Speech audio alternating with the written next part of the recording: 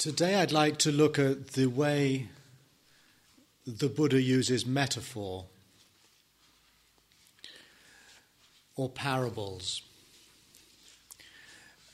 One of the striking features, I feel, and we see this not only in the early Buddhist texts, but also it's rather characteristic of the Gospels as well, is that much of the teaching is delivered not in a kind of analytical or doctrinal or psychological way, but rather it is introduced through metaphor, through imagery. Richard Gombrich, who's one of the foremost Pali scholars of our time, argues in a recent book that perhaps the metaphorical passages are the earliest. The power of metaphor, in other words, to compare what we're doing in meditation, say, with an activity that we commonly know, rather than trying to offer some kind of precise description of mental processes, suggests a way of teaching, a way of communicating that gives far greater range or freedom to the imagination rather than the need to somehow get a correct conceptual picture of what meditation is about. And the genius of the Buddha, I feel, is his extraordinary capacity to come up with very powerful metaphors. Let me give you an example of this. If you read the Satipatthana Sutta, the discourse on the establishing or the grounding of mindfulness, you may be disappointed that the Buddha doesn't go into a kind of fine-tuned analysis of what the technical meaning of each term is. I think for many of us in our culture today, what we would like would be for the Buddha to sort of precisely describe what mindfulness is, what sampajanya or awareness is, and how they work together. And of course, in many contemporary presentations of mindfulness, that's the kind of approach that is taken, a kind of psychological approach, if you wish. And we also find in the history of Buddhist tradition, in the commentaries and so forth and so on, the tendency likewise is to become rather analytical and psychological, doctrinal. And I think one of Gombrich's points is that as the tradition develops, the language tends to move away from metaphor towards conceptual and doctrinal description. There's a very different feel if you read some of the early suttas, the discourses, as opposed to when you read the first layer of commentarial material, the Abhidhamma, which is very unmetaphorical. It's very classificatory, it's very conceptual. Now that's helpful, but I think the problem is we tend to lose touch with the power of some of these early metaphors.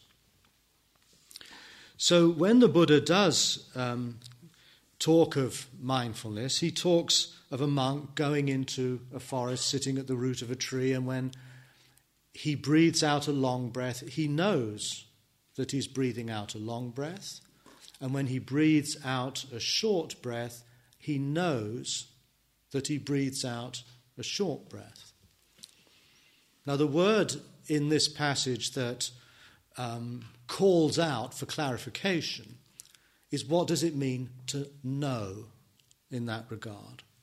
Does it simply mean that you consciously register, I'm breathing out long, I'm breathing out short, almost a kind of a mechanical noting? Does that constitute knowing in this regard? Or is it something else? To illustrate it, this is what the Buddha says. He says, just as a skilled wood turner or his apprentice, when making a long turn on the lathe, knows I'm making a long turn, and just as a skilled wood turner or his apprentice, when making a short turn on the lathe, knows I am making a short turn. So the image the Buddha uses to describe the practice of mindfulness is not at all an appeal to some kind of psychological sensitivity to different mental states, or some kind of conceptual understanding of what knowing means. But he calls upon an image that his listeners would have been entirely familiar with in those days, the work of a craftsman. This is not the only time he uses the craftsman as a model for how he presents his teaching. There's another passage which we'll come back to later in the week when he talks about the cultivation of the self, of oneself. And he speaks of this as being like the work of a skilled arrowsmith or a skilled carpenter. But let's go back to this idea of the wood turner. Practicing mindfulness is described as a bit like operating a lathe. Now, it's possible many of you have read this text and have probably not noticed that. But let's just think for a few moments about what that means. First of all, each of us will respond to that image, the picture of the lathe operator, the wood turner, in a very personal and distinctive way. We'll have a kind of an intuitive sense of what it is like to work a piece of wood. It requires more. We can't exactly describe that in neat conceptual terms. A wood turner with a piece of wood is entering into a complex relationship with the world of his work. It has to do with how he holds the piece of wood, the sensitivity that person has towards how the wood is being cut and shaped by the lathe. And, of course, it also is very much a symbol of transformation. In other words, a certain important and significant change takes place to the wood as it is moulded and shaped in the lathe. If we turn that into the context of our meditation, the relationship, therefore, we have to our breath, to our bodily sensations, to our emotions, to our feelings, is somehow comparable to that of a lathe operator. We're not only just noticing these things, and I think there's a slight danger in some ways in which meditation is presented that implies a kind of disassociation. We sort of step back and we just sort of distance ourselves from the object and somehow eyeball it a bit more strenuously, as though we stare a bit harder at it to see it more clearly. But that image, that way of thinking about it, seems quite at odds with the idea that the Buddha presents of our relationship to our breath, to our body, to our feelings, to what we see, what we hear, smell, taste, touch, and so on, is rather more intimate, interactive, and transformative. It's a hands-on approach, if you wish. We don't know, of course, how many of the Buddha's listeners were familiar with the actual task of turning wood. It's impossible to say. But I suspect that most of them would have had some experience of a comparable activity, something that they do with their hands. something that engages their whole bodily relation to a particular task. And clearly we have the need for concentration, for focus, for a certain sensitivity. But more than anything else, what the image suggests is a complete and total engagement with a particular situation and task. Now again, I'm not going to tease that out any further, but as with so many metaphors, each of us will be triggered in our thinking and in our imagination in a slightly different way. It's very difficult to reduce this kind of metaphoric language to the clear-cut and yet sometimes rather dry analytical descriptions of meditation practice. And as with so many things, I feel that theology or Buddhology tends to veer away from an imaginative understanding of what we're talking about towards a rather more conceptual one. And yet here we have the Buddha clearly calling upon us to imagine what we're doing in relation to a particular task that we know and have observed being performed in the world by a craftsperson. That's a general reflection on how we might work with metaphor. In fact, in many respects, so much of what the Buddha speaks of is metaphorical. Even a word like emptiness, for example, is metaphorical.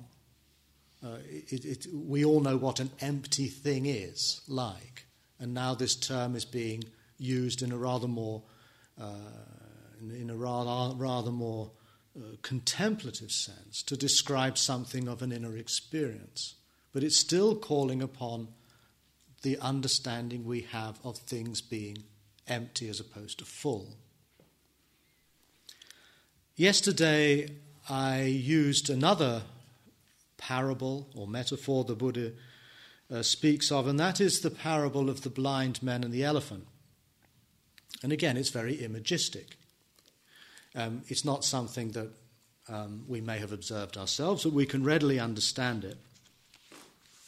We have this, and I want to go back to the passage in question and put it in context.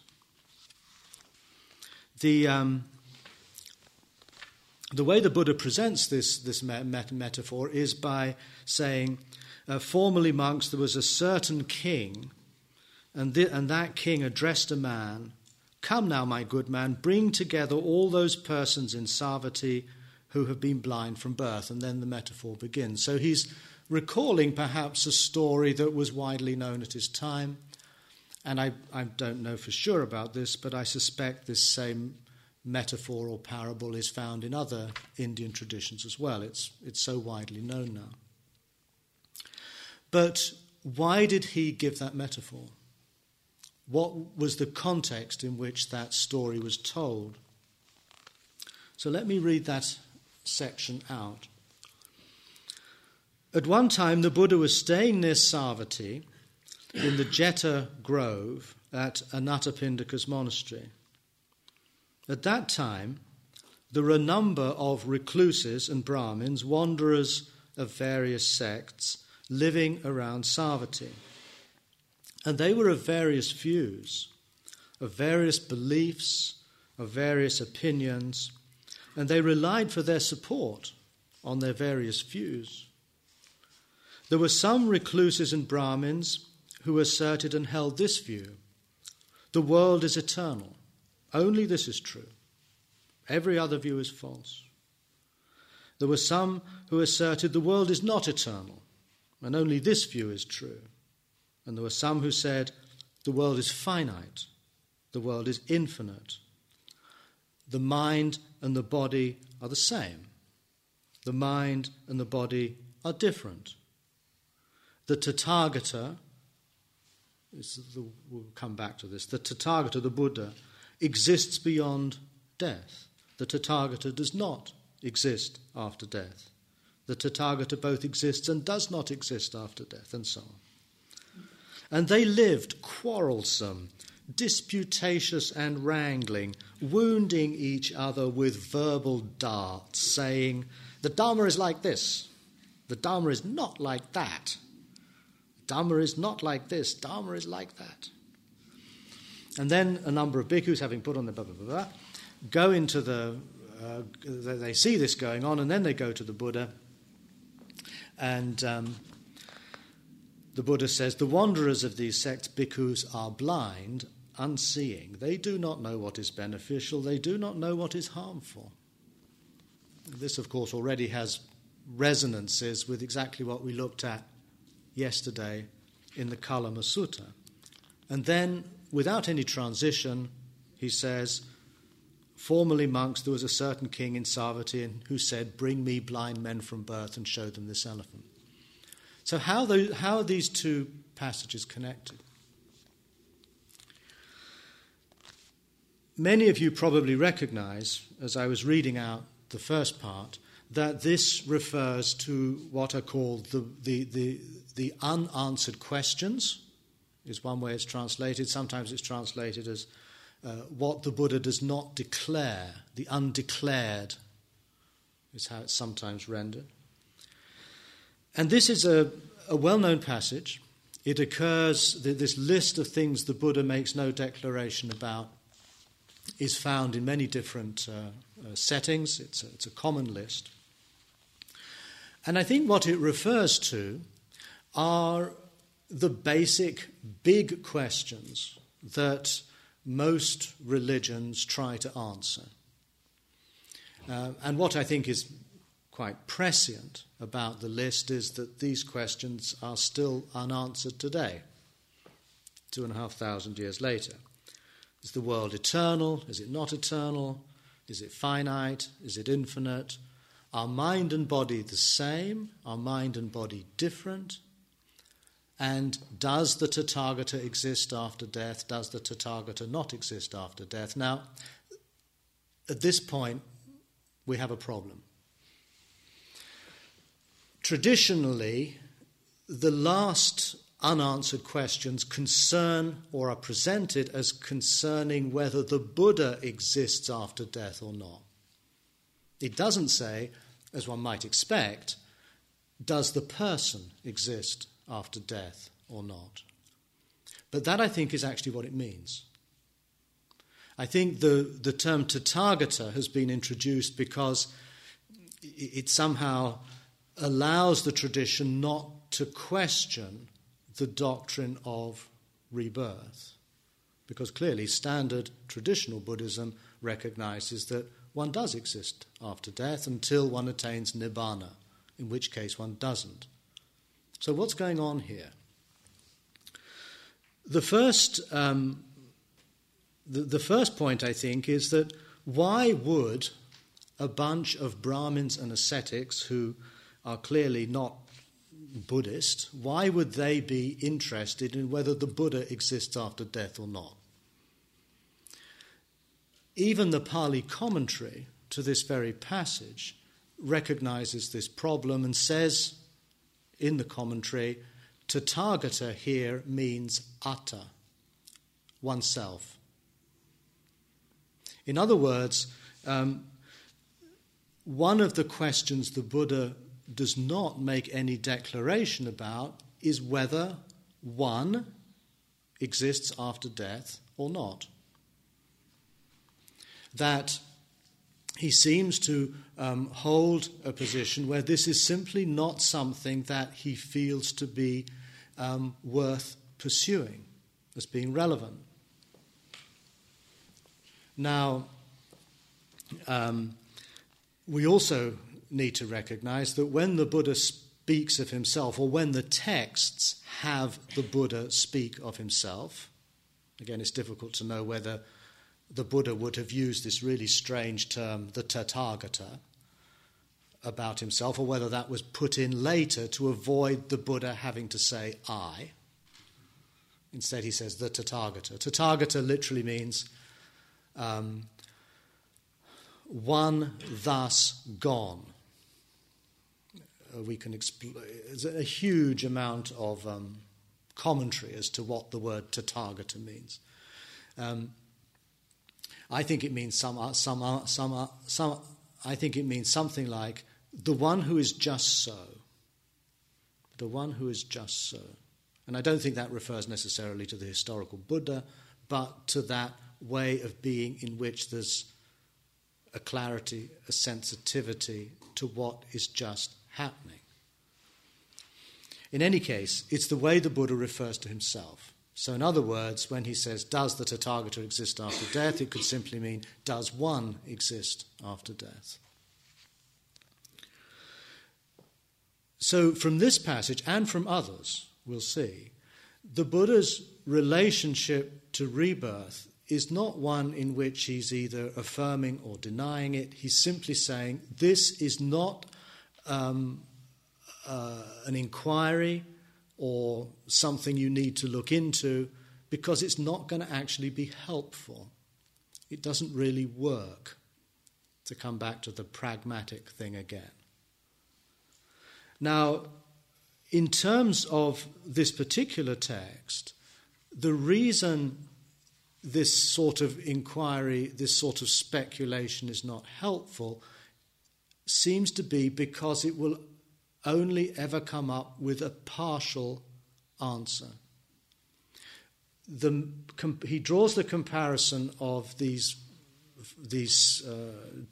disputatious monks and priests and ascetics to the blind men from birth who, when they touch the elephant at different parts, only recognize a broom or a wall or a trumpet, but fail to see the elephant in the room, as it were, who fail to see the beast in its totality. So the suggestion here is that this kind of metaphysical speculation, these kinds of deep questions that human beings seem prone to keep asking, are only going to yield or are only attending to a small part of the overall picture. It leads one to a necessarily partial view of the whole. So if we come back to what we were talking about yesterday regarding Buddhism, then I think likewise we tend very often to recognize Buddhism to be a particular doctrine, a particular practice, the views of a certain school or teacher, and thereby likewise fail to apprehend the living totality of the organism called Buddhism. We only get a bit of it. So such sorts of inquiries are liable to yield only partial insights. We will get a bit of it, but we'll miss an apprehension of the whole living thing. Again, it's interesting that he singles out an elephant, which is a living organism. To capture the totality of a living organism requires an awareness, a sensitivity, an understanding that embraces that totality and does not get reductively caught up in particular partial impressions. Like, for example, a biologist or a chemist or a physicist can look at the elephant and describe it in very different ways in terms of their particular discipline and speciality. But the Buddha seems to be suggesting that we need to open our awareness in such a way that we engage with the totality of the situation. And again, a similar message, I think, is conveyed in the image of the wood turner too. It's an engagement with the totality of a task, of a relationship, in a transformative way, rather than trying to perfect in meditation a certain mental attitude or way of seeing. There's more to it than that. It's also, I think, striking that one of the questions the Buddha refused to make any declaration about was whether the mind and the body are the same or different.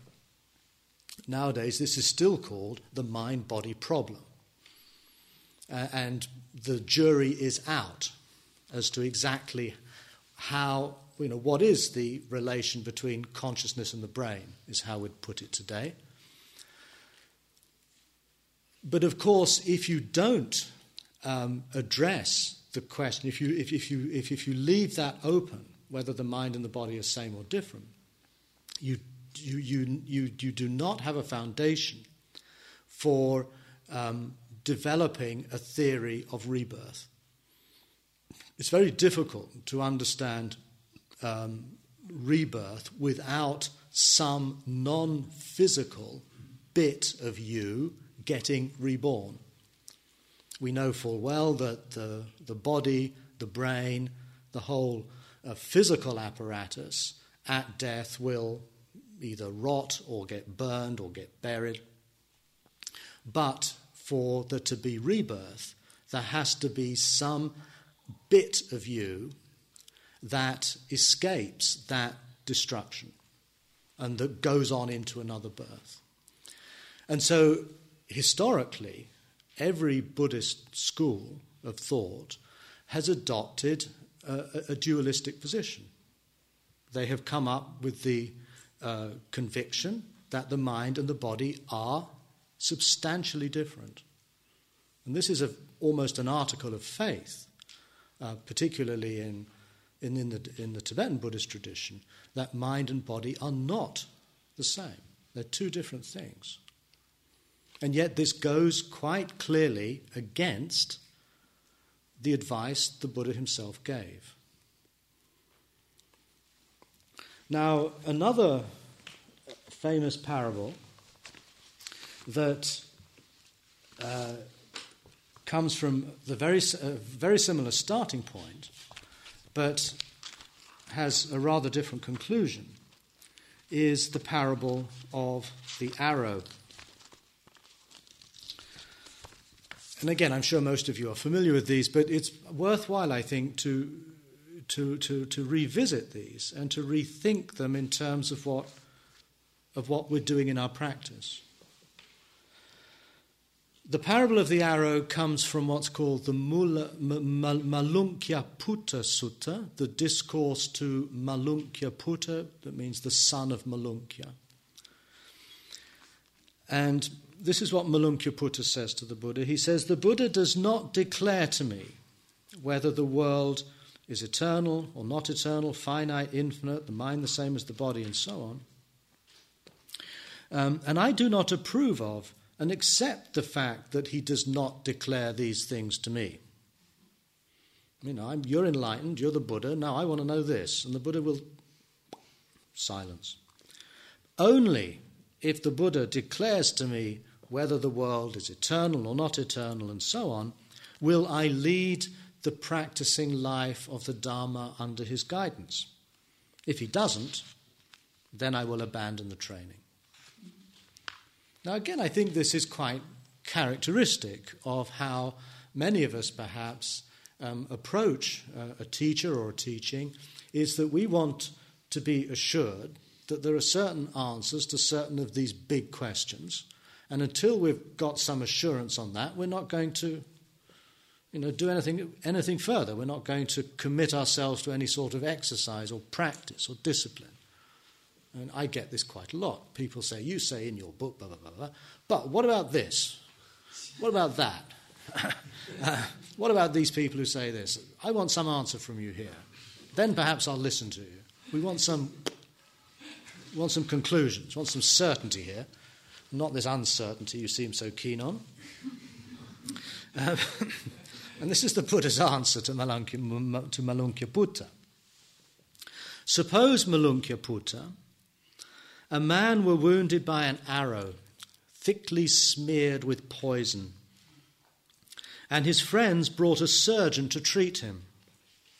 But the man would say, 'I will not let the surgeon pull out this arrow until I know the name and the clan of the man who wounded me, until I know whether he was tall or short or of medium height, until I know whether he was dark or brown or golden-skinned, whether he lives in this village or that town or that city, whether I know if the bow that wounded me was a long bow or a crossbow, whether the bowstring that wounded me was fibre or reed or sinew or hemp or bark, whether the shaft that wounded me was of wild or cultivated wood, with what kind of feathers the shaft that wounded me was fitted, whether those of a vulture or a crow or a hawk or a peacock or a stork, and until I know what kind of arrow it was that wounded me, whether it was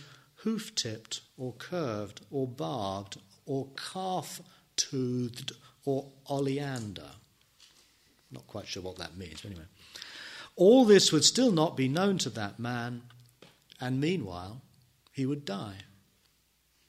So too, Malunkyaputta, if anyone should say, I will not lead the spiritual life under the Buddha until the Buddha declares to me the world is eternal, etc., that would still remain undeclared by the Buddha, and meanwhile that person would die. Now, this, I think, is one of the strongest texts that affirms what we would nowadays call the therapeutic dimension of the Buddha's teaching. The Buddha is clearly not concerned with the kinds of big religious questions that traditionally religions are in the business of dealing with, and of course Buddhism is too. In fact, as I mentioned already, Buddhism, as most Buddhist schools, have worked out quite clear positions on all of these undeclared points. The world is in fact eternal, not eternal. It's infinite, mind and body are separate, and the Tathagata basically does not exist after death, if we think of that in terms of the Tathagata rather than oneself.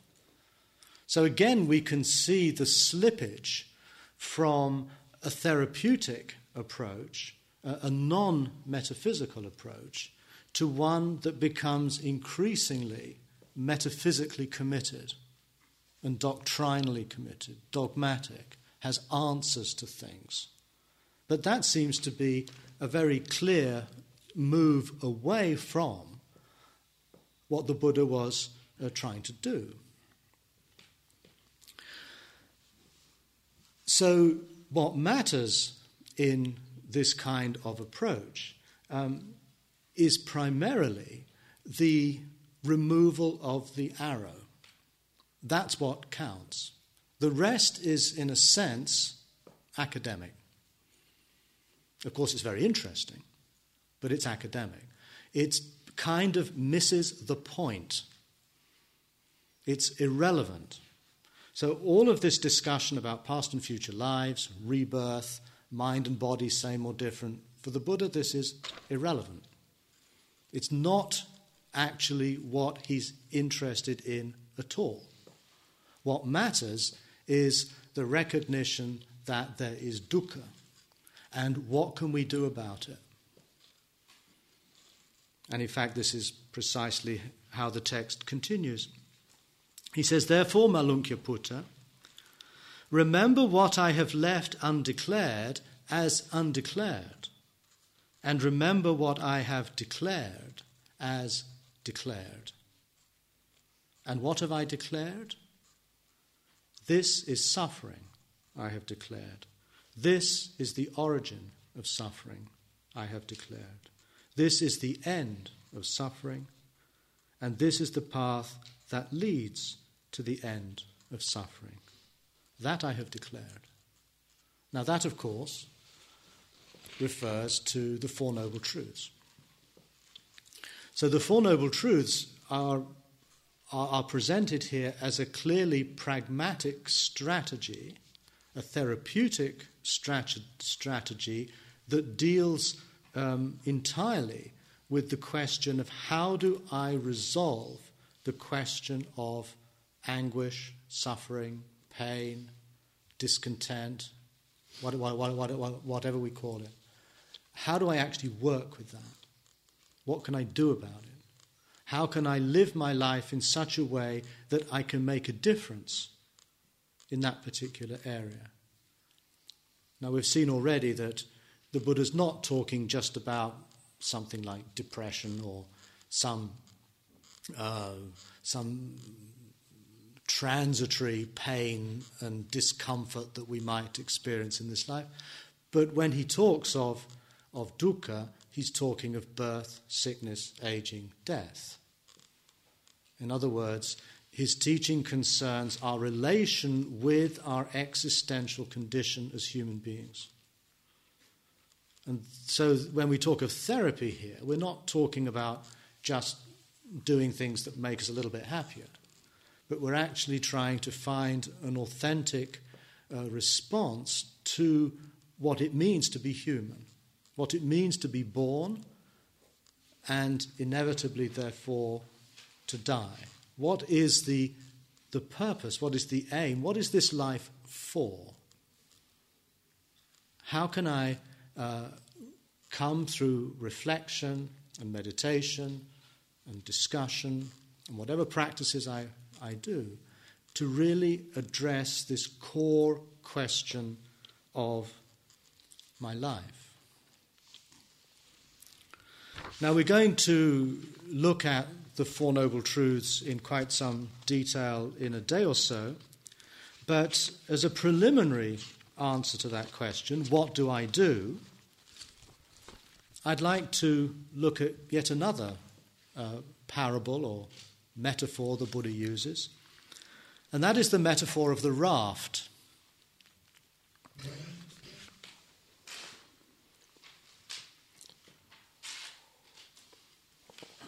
Actually, before I go on to that,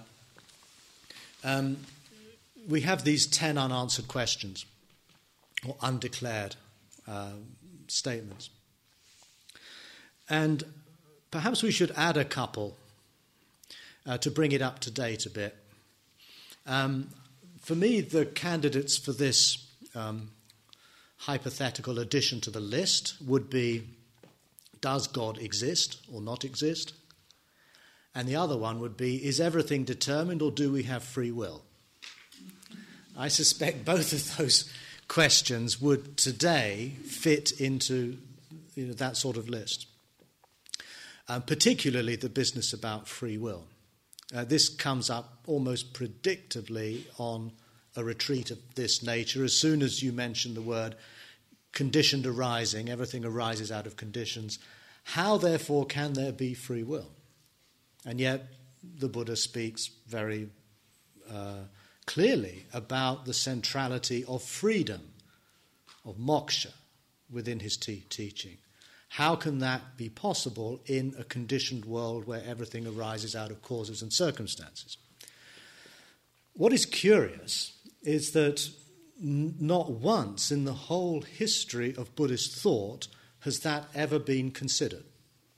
You won't find anywhere in Indian or Chinese or Tibetan philosophy any discussion of free will.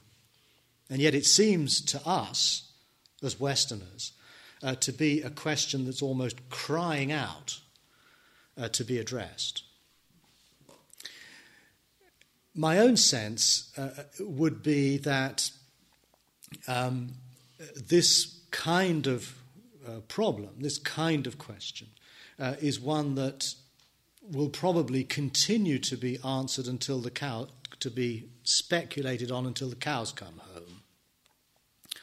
My own sense is that free will, pragmatically, is a useful idea because it works. In other words, it provides us with, it seems to be necessary if we are to operate as responsible moral agents.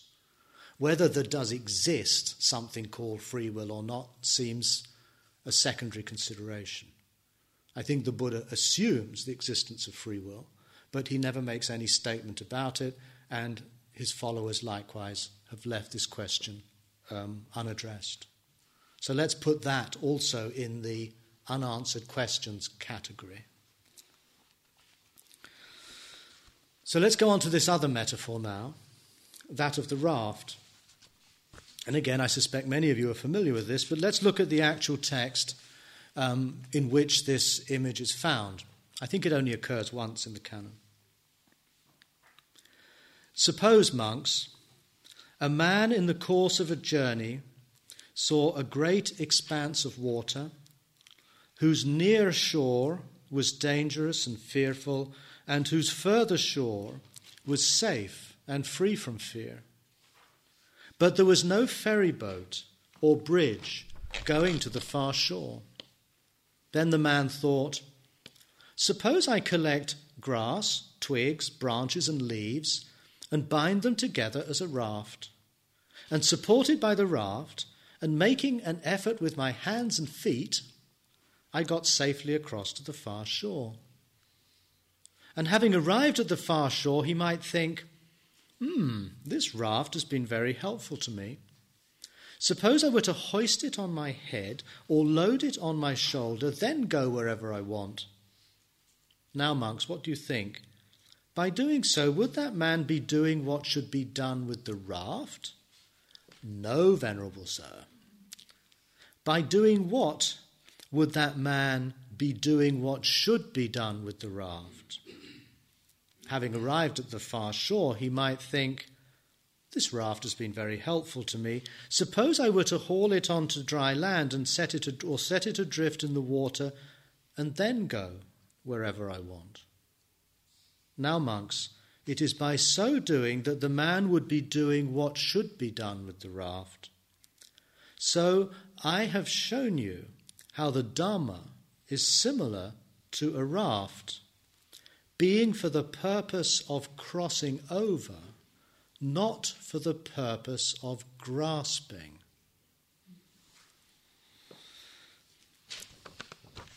I think this is a very good illustration of the power of metaphor.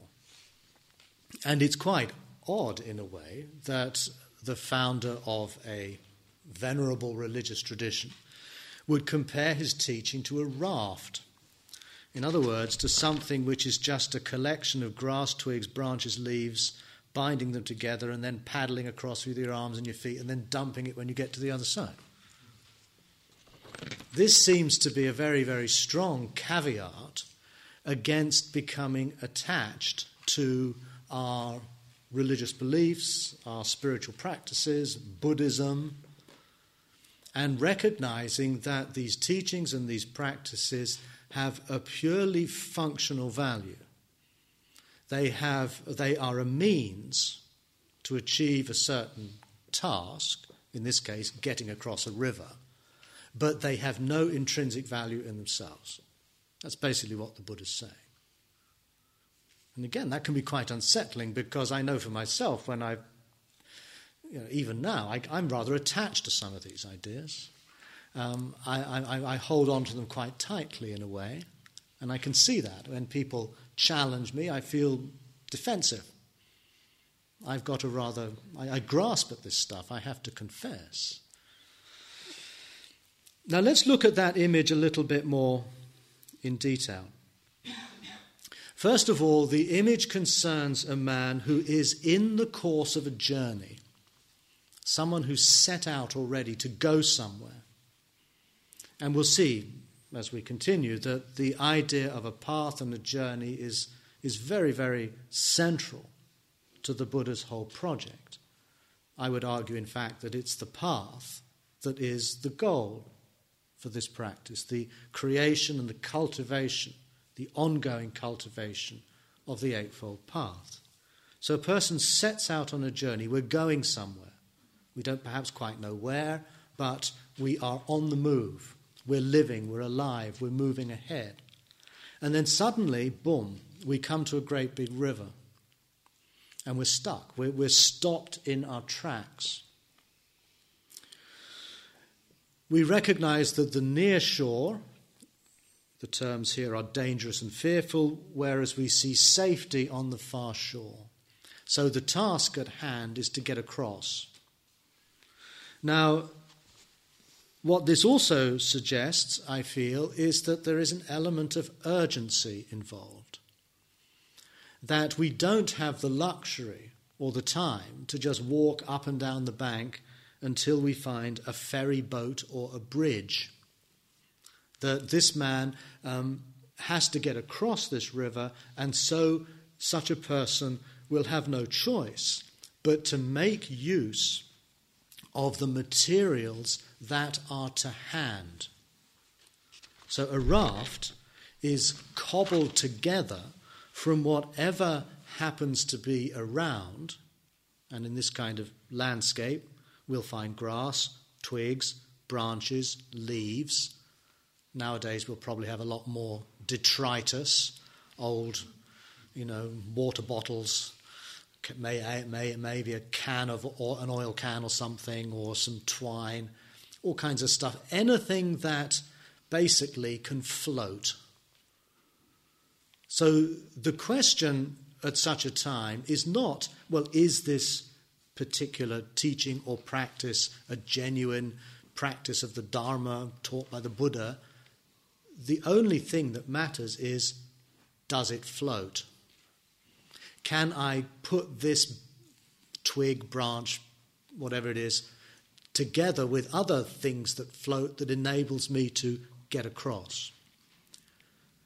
Now this suggests, I feel, that the practice of the Dhamma has an element of bricolage about it. It's a DIY effort. It's about finding whatever is available in your situation that can get you across. Now, I think nowadays, for many of us, this means to be resourceful, to draw upon things that do not have to have the label Buddhist written on them. It may be that we draw from our immediate experience in confronting crises and difficulties, all manner of things that we've drawn from maybe our own Christian tradition, our psychotherapeutic training, from our philosophy, our understanding of science, various skills we might have learnt in the course of our lives. And what matters is that ability to be able to imaginatively pull these things together in such a way that we can construct a vehicle, a raft, that can get us across the river. And once we've got to the other side, then it's done its job. I feel that probably for most of us in this room, this is the kind of approach that we are probably familiar with. And I think it's very common when I look at the forms you fill in, and you get a sort of a brief potted history of people's background in meditation. It's incredibly varied. People have done all kinds of different things and seem to follow their nose to find really something that works for them. So this too is yet another instance of pragmatism. It's also interesting, I find rather touching actually, that having bound these things together as a raft, supported by the raft and making an effort with my hands and feet, you don't even bother figuring out to get an oar.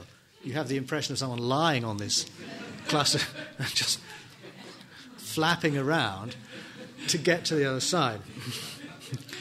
So again, it's perhaps a suggestion that, we don't need to somehow become, perfect in our particular disciplines. Everything is very well designed and highly streamlined and very effective, really. But no, we use what's at hand to get through the particular crisis or problem we have to deal with. And then we get to the other shore and off we go again. Now again, classical Buddhism suggests that the near shore is samsara, the far shore is nirvana. But that doesn't quite work in this image, because when the Buddha says you get to the other shore, you put the raft aside and then go where you wish. You have the impression that life is probably full of rivers that we have to keep crossing, which I think is palpably the case. We have periods of our life when we do a particular practice, we follow a particular philosophy, an ethic that works rather well, and then we reach a kind of a point at which we can't proceed. We get stuck. We find ourselves going round and round in circles. We're trapped. We need to somehow overcome that particular obstacle. But once we've done that, whatever we used, we leave behind and off we go again. Perhaps one caveat here, we might get the impression that rafts are easy to build and easy to use.